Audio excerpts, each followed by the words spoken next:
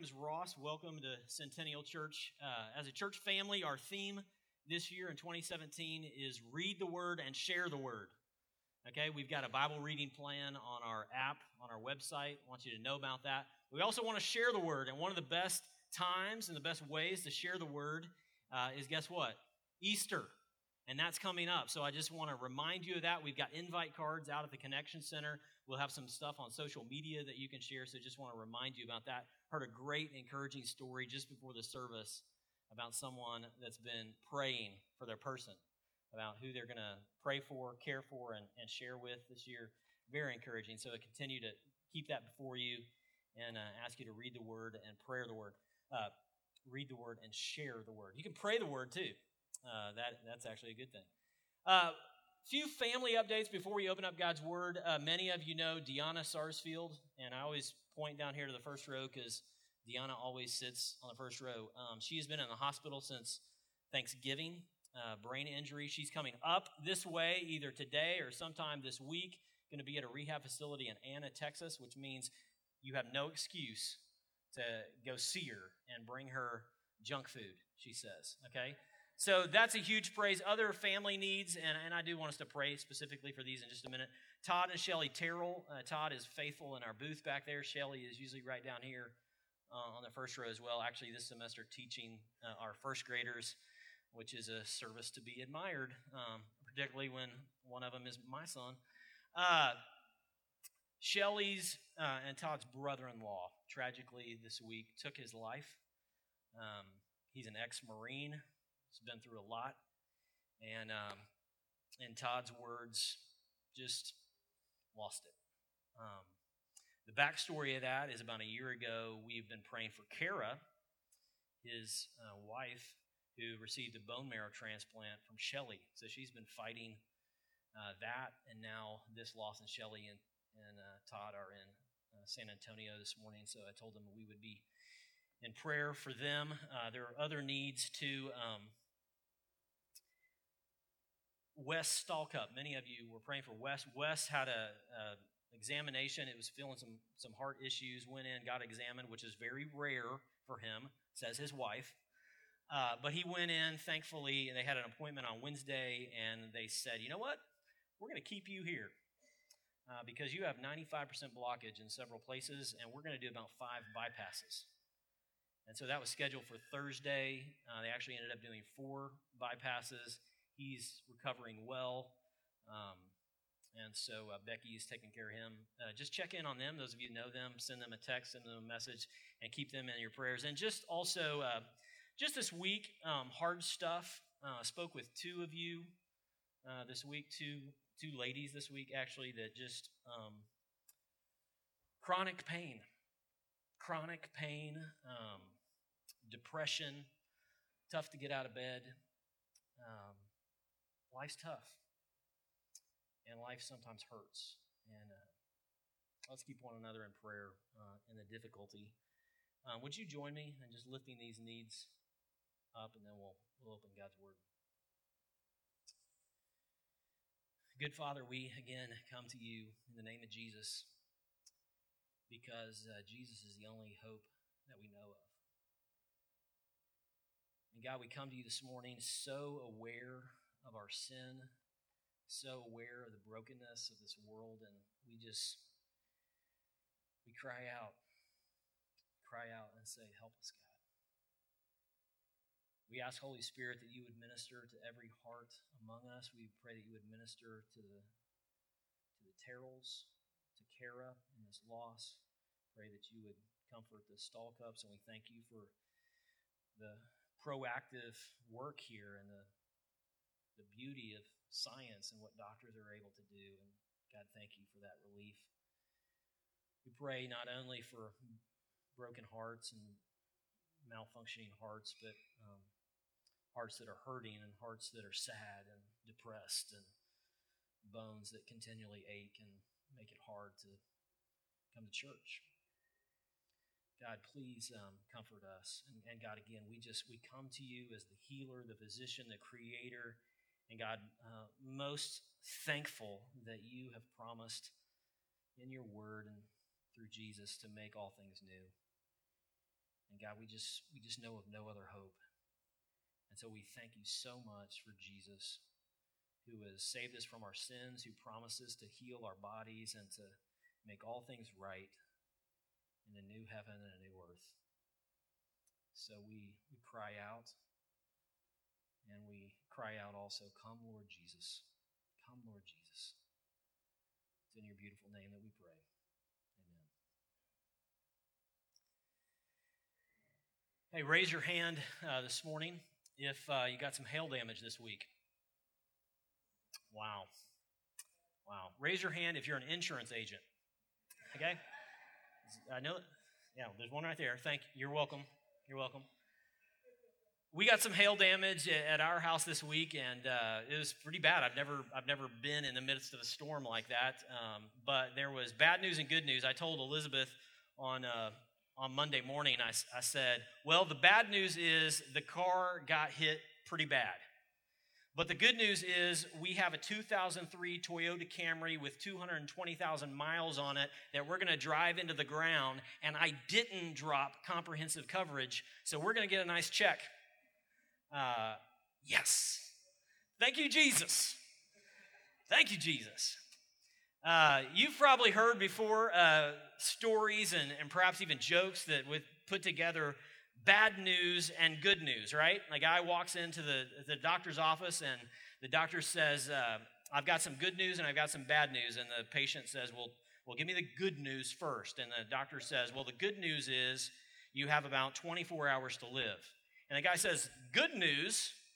How in the world is that good news? Well, what's the bad news then? And the doctor says, well, the bad news is I've been trying to get a hold of you since yesterday. Womp womp. So here's another one. Okay, here's another one. The good news is Hillary lost. The bad news is Trump won. Okay, and that was not mine. Okay, don't email me. Okay, that was not mine. Don't interpret that. Okay, kids. We've even done this as kids, as teenagers. Young folks, you may try this in the future, but you come up to your parents and to kind of soften the blow, you start with the bad news first, and you say, Mom, Dad, I got some bad news, and the bad news is I dropped out of college. Okay, but the good news is I'm saving you a lot of money. Maybe saving you a lot of money. Oftentimes, this is the way we operate, right? We share the bad news in preparation for the good news. And guess what? That is what the Apostle Paul is doing in the book of Romans. That's what he's been doing as we've gone through this book. We've seen in the first 3 chapters that he is really emphasizing the bad news. And this is week number 6 of our study in Romans. And honestly, for the last 4 weeks, we've been looking at bad news. And Paul is just leveling us by our sin. He starts out with pagan Gentile sinners, and he says, you guys are in judgment. You guys deserve God's wrath. And then he moves on to the self-righteous religious people, and he said, you guys have some bad news too, because guess what? You think you're all good, and you think you can look down at the Gentiles, and you think you've got your stuff together, but guess what? Your religiosity stinks. It will never get you favor before me. It will never give you the status or the favor of God that you think it does.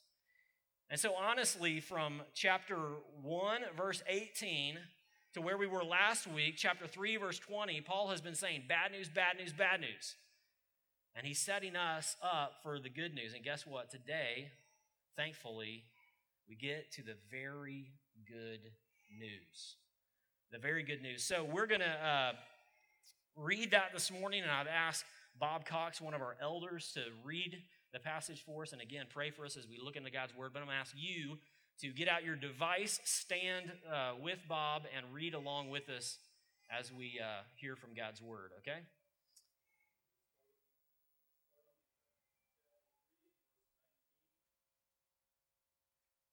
That whatever the law says, it speaks to those who are under the law, so that every mouth may be stopped, and the whole world may be held accountable to God.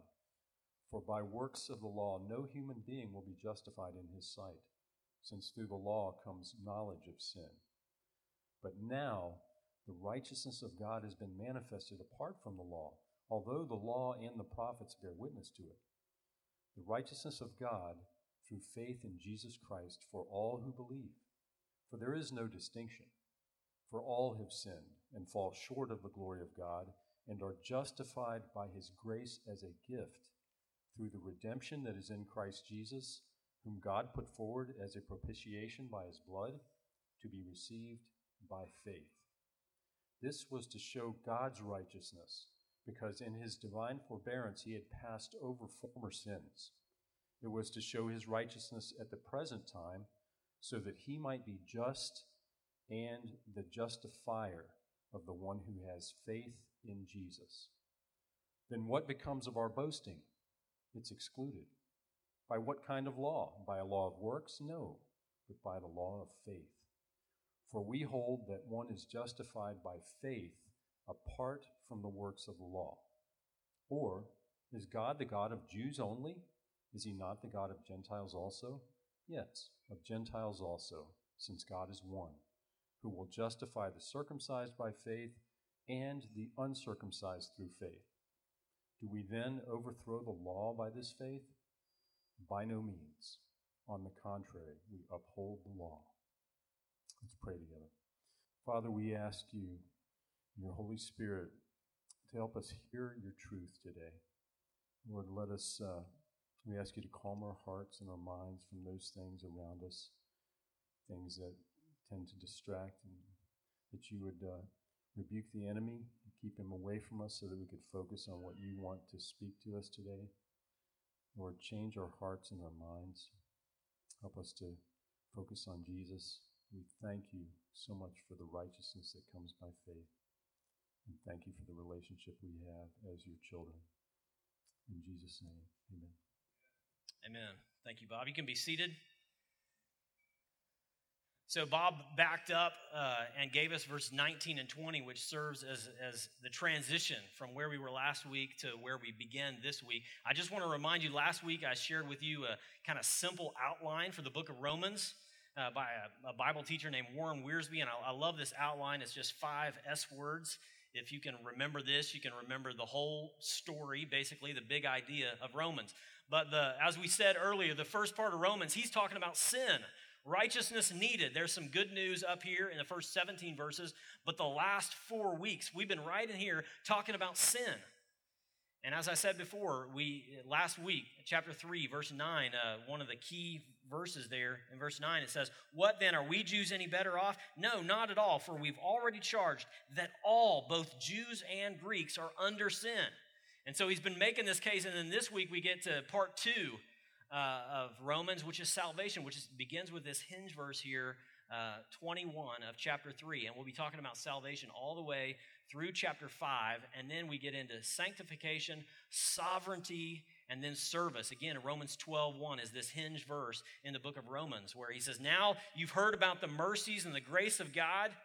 Well, now offer your bodies as a living sacrifice. Respond to the grace that you've received." So that's a great little outline of the book of Romans. Sin, salvation, sanctification. We'll get to sanctification in May or so. We'll get to sovereignty after we take a little summer break. We'll come back to that in the fall, and then service later in the fall, beginning in chapter 12.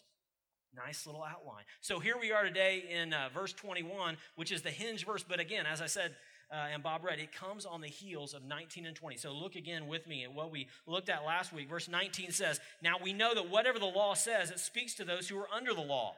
Why? Purpose statement, so that every mouth may be stopped and the whole world may be held accountable to God. And last week, the title of the sermon was "Every Mouth Shut." And the purpose of the law and the purpose of Paul's argument up until this point was to say the law was to get you to shut your mouth. And as our children do, quit making excuses. Not just as our children do, but as we do, right? There's a lot of confusion often about not only in church life, but also in the secular world. What's the point of God's law? What's the point of the Old Testament? And oftentimes people, even Bible-believing Christians, believe that the law was given kind of in the Old Testament, God has his rules, he has his law, and in the Old Testament, you obey those laws and you're saved. But then in the New Testament, Jesus comes and everything gets nice and there's grace and faith, and now you're saved by grace through faith. Wrong. You're always saved by grace through faith, even in the Old Testament. What the law was given for, according to verses 19 and 20 here, was simply this: to show you a mirror and to show you a standard, if you will, that you fall short. You because you have the law, you are now guilty because you know the law. Okay, it's like the illustration I used last week. I drive down Coit, and all of a sudden I see the speed limit sign that says 55, and all of a sudden I'm like, uh-oh, slow down. And if I see a guy ahead about 50 yards with lights, I really slow down, right? The law shows me my guilt. It shows me the standard. But what is the law powerless to do? The law is powerless to change my heart. The speed limit sign will never make me want to obey. It will simply show me my guilt. And that's what he said. The purpose of the Old Testament law was to shut our mouths. So we would fall down guilty on our face and realize we need some grace. We need some forgiveness. And we see in this passage today that God provides the grace. God provides our salvation. So that's the purpose of the law. Look at verse 20. For by works of the law, no human will be justified in his sight, since through the law comes knowledge of sin. The law wasn't given to save us. The law was given to show us our guilt, or as it says elsewhere in the scriptures, to be a tutor to lead us to Christ. One of the passages I often go to when I talk to people about this, jot this down if you want to, Hebrews chapter 10. The first 4 verses. What's the law's purpose, right? In that passage, it says it's a shadow of the things to come. The sacrifices remind us that we need a Savior, that we're sinners and that we need a Savior, okay? The law was not given to save us. The law was given to show us, hey, guess what? You fall short of God's standard. But then the good news comes. The good news in verse 21. Contrast, it begins, but now the righteousness of God has been manifested apart from the law. But then parenthesis here, although the law and the prophets bear witness to it. Okay? Now the righteousness of God has been manifested, or you might say revealed. Okay? The righteousness of God has been revealed. We have to ask the question, what is the righteousness of God? And he alluded to the righteousness of God in the previous part that we looked at a little bit. But really right here in verse 21, he's hearkening back to chapter 1, verse 17. Flip there with me. The verse that I've asked you to memorize is verse 16. But look at verse 16 and 17 with me here, okay? Little review. He says, verse 16, I am not ashamed of the gospel, for it is the power of God for salvation to everyone who believes, to the Jew first and also to the Greek. I think every Christian ought to have that verse memorized. I'm not ashamed of the gospel. Gospel means good news. I'm not ashamed of the gospel. Why? Because it is the power of God for salvation. The gospel is the good news, power of God for salvation. To whom? To everyone who believes, right? For salvation to everyone who believes, and then historically to the Jew first and also to the Greek. But look at verse 17. He gets this word. We go back to this word, righteousness, which is a key word in Romans. Verse 17, explanation. The good news is the power of God, for in it the righteousness of God is revealed, manifested, you might say. The righteousness of God is revealed from faith for faith. As it is written, the righteous shall live by faith. And so we have to ask the question, what is the righteousness of God? And you might be tempted to say, as many have, is the righteousness of God is the character of God. It's an attribute of God, and it is an attribute of God. But it's also an activity of God whereby he makes us righteous. Okay, so here's the deal. History lesson. 500 years ago, the Protestant Reformation was birthed, 1517. Guys like Martin Luther, John Calvin, okay? Other reformers. This is the 500-year anniversary of this Protestant Reformation, which we are proudly a part of. Martin Luther, as he read the book of Romans, and Martin Luther was a monk. He studied the scripture. He was trying to be a holy man. Let me read to you Martin Luther's words about the righteousness of God. Okay, this is Luther himself. Luther was a German monk. He had been taught that the law okay, required him to live a righteous life in order to be saved. Here's Luther's own words as he writes about the book of Romans. He says, I labored diligently and anxiously as to how to understand Paul's words. The expression, the righteousness of God, blocked the way, because I took it to mean that righteousness whereby God is righteous and deals righteously in punishing the unrighteous. Although an impeccable monk, I stood before God as a sinner, therefore I did not love a righteous and angry God, but rather hated and murmured against him. Then I grasped that the righteousness of God is that righteousness by which, through grace and sheer mercy, God justifies us by faith. He realized the true meaning of the righteousness of God. He goes on and says, thereupon I felt myself to be reborn and to have gone through open doors into paradise. I broke through, and as I had formerly hated the expression, the righteousness of God, I now began to regard it as my dearest and most comforting word. That happened as Martin Luther read Romans 1, 16, and 17. The righteousness of God, again, here in verse 21. The righteousness of God has been manifested apart from the law. Verse 22, the righteousness of God through faith in Jesus Christ for all who believe. How is that righteousness of God manifested? Through faith in Jesus Christ. In my Bible here, I've circled every place that it says faith or believe in this passage. How does that righteousness come to us? Through faith in Jesus Christ. And then he goes on to explain more. For all who believe. And here again, we see the same thing that we saw in chapter 1, verse 16. We see both the exclusivity as well as the inclusivity of Christianity. The exclusivity as well as the inclusivity of Jesus Christ. What do I mean here? I mean, who can have a relationship with Christ? All. Everyone. It's open to everyone. It's for all. I'm not ashamed of the gospel, for it is the power of God for everyone. But that's the inclusivity, but then the exclusivity for all who believe, right? It says for all who believe in verse 22. The good news is both inclusive and exclusive. It's inclusive in the sense it's for everyone. It's for all nations. It's for every people. It's for every different tribe. It's for every different type of sinner. It's for everyone. For God so loved the world, that whoever believes in him will not perish but have everlasting life. It's inclusive, but it's also exclusive because it requires us to trust God, to say, I believe, to fall down, leveled, guilty at the cross, and to say, I can't do anything on my own. All I can do is bring my sin, but I believe. And at that point, you are given salvation and you are raised up from falling on your face as a son or daughter of Jesus Christ. It's exclusive as well as inclusive.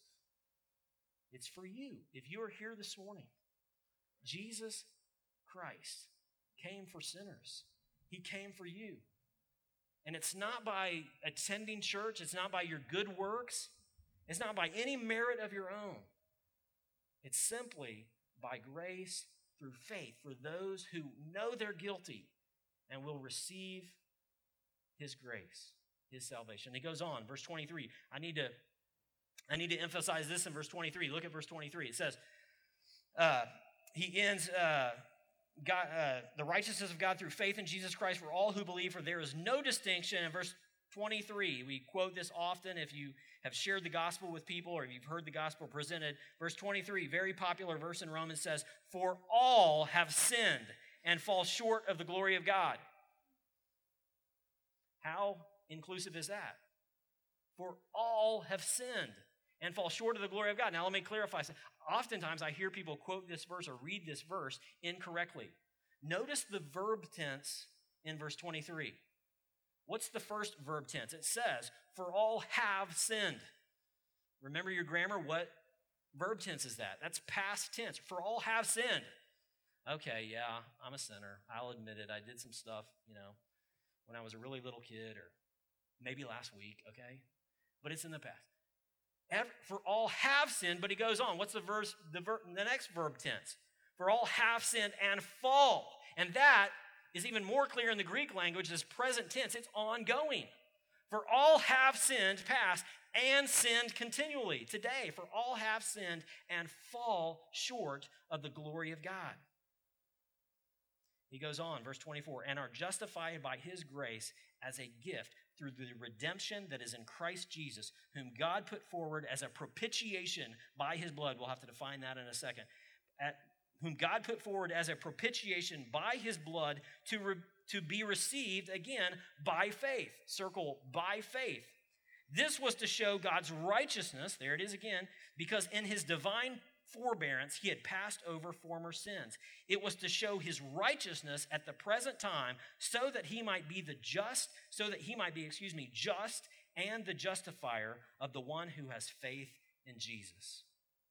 In verse 24 and 25, Paul he's really brilliant here in the way he presents this to this audience, a Roman church, but he presents it using three key terms, three illustrations, if you will. And those key terms, you see them there in verses 24 and 25. The first one is justified. The second one is redemption. And the third one is propitiation. Propitiation. So we need to talk about all three of these illustrations that Paul gives us. The first one is justification. Verse 24. For all have sinned and fall short of the glory of God and are justified by his grace as a gift. You might underline again, gift. So this word we need to talk about is justification. What does justification mean? Well, Paul here is giving us a legal term. Justification means it refers to the divine act whereby God declares humans who are sinful and therefore worthy of condemnation acceptable before God who is holy and righteous on the basis of Christ's work on their behalf. Notice also that it's a declaration. This is a legal term. He's using language from the courtroom where he says, everyone's guilty. We've established that. Romans 1:18 through Romans 3:20. All have sinned. But by God's grace, he justifies us by declaring us righteous. By saying, not guilty, even though you are guilty, even though you deserve punishment, even though you are on your face flat, guilty before God, I am going to justify you. Look at Galatians 3:8, just quickly here with me. This is not on the screen, but I'll read it to you quickly here. Galatians 3:8. And the scripture, foreseeing that God would justify the Gentiles by faith, preached the gospel beforehand to Abraham, saying, in you shall the nations be blessed. The scripture, foreseeing that God would justify the Gentiles by faith, preached the gospel beforehand to Abraham. We're going to see when we get to chapter 4 that Abraham also saved by faith, declared righteous by grace through faith. That's what all of Romans chapter 4 is about. So the first term he borrows from the legal world and says we are justified by Christ. The second term that he gives us is redemption. Redemption. And this term is borrowed from the marketplace. Redemption is the process by which sinful humans are bought back. This is a business term. Redemption is the process by which sinful humans are bought back from the bondage of sin into relationship with God through grace by payment of Jesus' death. Flip with me to 1 Corinthians chapter 1, verse 30. 1 Corinthians 1, 30, 31, I'll read it for you. And because of him, you are in Christ Jesus, who became to us wisdom from God, righteousness and sanctification and redemption. There it is. So that, as it is written, let the one who boasts, boast in the Lord. Now that, right there in 1 Corinthians, is going to sound very similar to what Paul is going to say beginning in verse 27 and on. Let the one who boasts, boast in the Lord. So this is a business illustration. He's talking to legal speak here, and here he gets to the marketplace. He gets to use a business term. And the idea here in the first century, the idea of redemption dealt primarily, it was multifaceted, but most commonly the idea of buying a slave. You would go to a marketplace and you would purchase a slave out of bondage. That slave might then come to be in bondage to you, but you would buy that person. And what Paul is saying here, what the scriptures are teaching us, is that God declares us righteous, and he also buys us back. He purchased us. He bought us. Application here. You belong to God. I belong to God 2 times. Why? Because he created you, and what you create belongs to you, right? You make a piece of furniture, you build something, you created it. It's yours. It belongs to you. The scriptures are telling us God created you. Not only did he create you, but you wandered away from you, and he went and he bought you back. You belong to him. The third illustration that he gives us is that one that's hard to say. Everyone say it with me. Propitiation. Propitiation. Yeah, that was very weak. Your repeating was very weak. Okay? If you have the NIV, it probably lightened this up a little bit and says sacrifice of atonement. Okay? This is an old King James word here, propitiation. And the idea, the definition of propitiation, and this is a religious term. This comes from Roman and Greek temples, and you would make sacrifices, right? Propitiation, sacrifices to do what? To appease the gods. Something bad happens in your family. Someone dies in your family, so you go to the temples, these pagan temples, and you make a sacrifice, and you might make all sorts of them, whether it's incense or grain or sacrifice an animal or whatever, to appease that god. And you might not know which God you've appeased, so you make a bunch of different ones just to kind of cover your bases, right? So Paul here is saying from the religious world that God it's an offering that turns away the wrath of God directed against sin. 1 John 4:10. 1 John 4:10. I think I can do this one from memory, but as I find 1 John. In this is love, not that we loved God, but he loved us and sent his son to be the propitiation for our sins. If you have the NIV, it says, in this is love, not that we loved God, that he loved us and sent his son to be the satisfactory payment for our sins. Propitiation. Now here, folks, is the beautiful part about this. Another beautiful part about this. What happened in the pagan world with these sacrifices? Or let me ask it like this. Who brought the sacrifice? The one who had offended the gods. But folks, the good news in Christ, the good news is in the gospel is, get this, who brings the sacrifice? God. The one who was offended brings the sacrifice and, get this, appeases himself.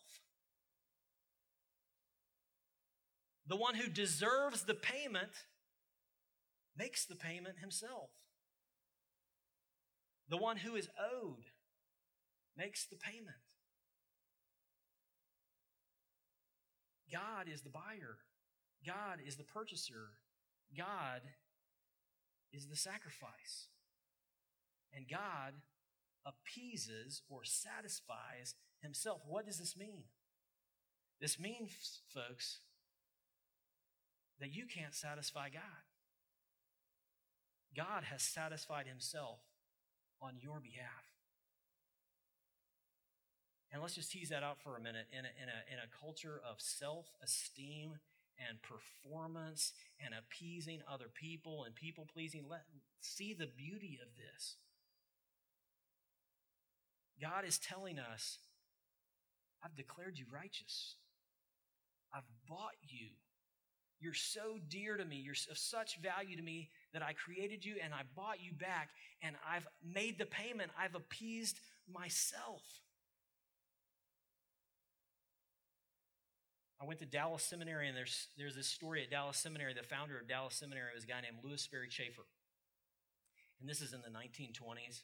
But the story is told that Dr. Chafer, and Bob is nodding his head over here because he's probably heard this, but Dr. Chafer would sit at his, you picture this old guy at his lectern, and that he would tell his students, who at that point were only men, he would talk about propitiation, and he would talk about the grace of God and the gospel of Jesus Christ, and he would bang that pulpit and he would say, "Men, God is satisfied. Men, God is satisfied. There is nothing that you can do to satisfy him. There is nothing you can do to disearn his love. Men, God is satisfied." The one who is owed the payment, the one who is worthy of the sacrifice, made the sacrifice for us, became the sacrifice for us in Jesus.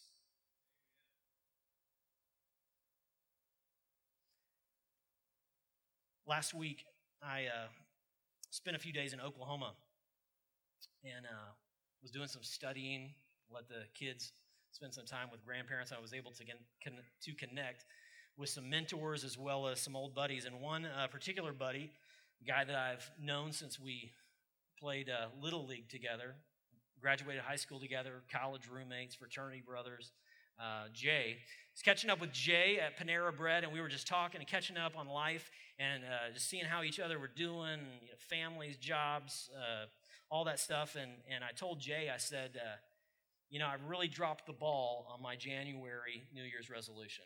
The 10 pounds has not been lost. I have just blown it.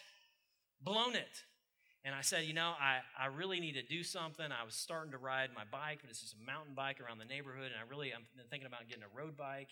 And at the end of lunch, after we've had this wonderful catch-up, my buddy Jay says, "Hey, can I give you my bike? I've got a new one. You want my old bike?"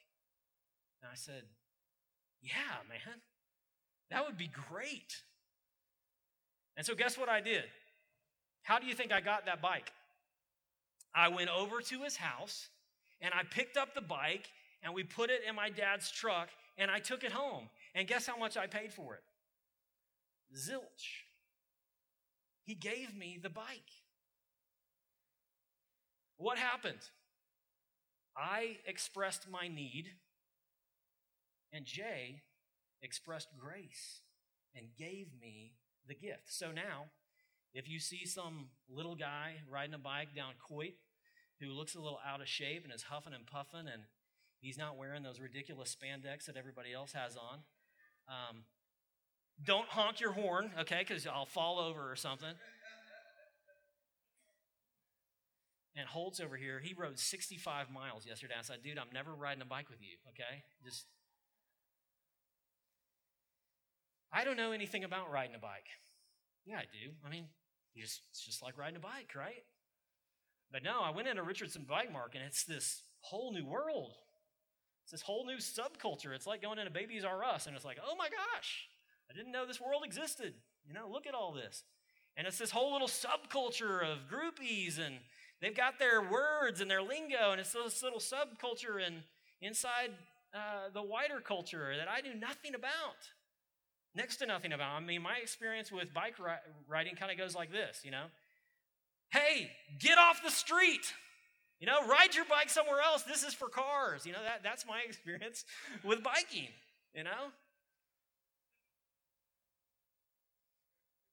What does this have to do?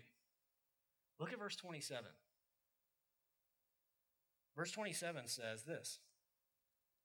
What becomes of our boasting? It is excluded. By what kind of law? By a law of works? No, but by the law of faith. Verse 28, for we hold that one is justified by faith apart from the works of the law. Where's the boasting? It's gone. What can I boast about? I was given a bike. I can boast about the bike. I can boast about Jay. But all I did is express my need and then receive a gift. And what makes this story even one step better is that last week was Jay's birthday. It was his birthday. And I told him, I said, you should be getting the gift, not giving the gift. Isn't that beautiful? Because, folks, that's what has happened in the gospel. The one who should receive the gift has given the gift. The one that should receive the sacrifice has become the sacrifice. Debtors are released of their debts. The king who should be served the servants. That's good news. You can never appease God, but God has satisfied himself in Jesus. And all we have to do is step out and say, thank you. That is good news. To get in here and to share out there. You bow your heads with me?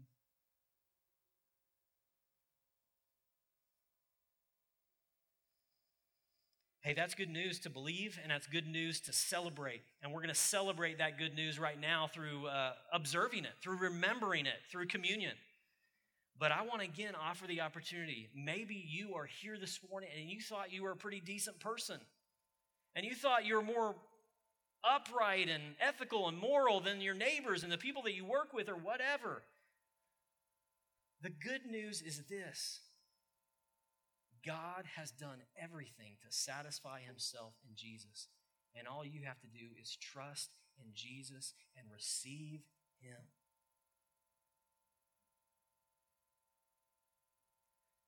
Father God, I come to you this morning and I ask you to forgive me of my sins through Jesus. Father God, give me the Holy Spirit as I trust in you and help me to live and walk in a relationship with you. Jesus, thank you for coming for me, dying on the cross for me, defeating that sin and death through your resurrection, and giving me the Holy Spirit right now. If that's a desire of your heart, if you said thank you this morning to God's grace, please share it with someone. And if you've received that grace before, I want you to come this morning to the table, to the bread and the cup, and be reminded of what Jesus has done for you. He's provided his body and his blood. He's made the payment. He's satisfied himself. And the scriptures say this: as they were eating, Jesus took bread and after blessing it, broke it and gave it to his disciples and said, "Take, eat, this is my body." And he took a cup, and when he had given thanks, he gave it to them, saying, "Drink of it, all of you, for this is my blood of the covenant, which is poured out for many for the forgiveness of sins. Do this. Receive this in remembrance of me." Jesus, we thank you. We praise you. We worship you. Help us to follow you. It's in your beautiful name we pray. Amen. I invite you to come and celebrate.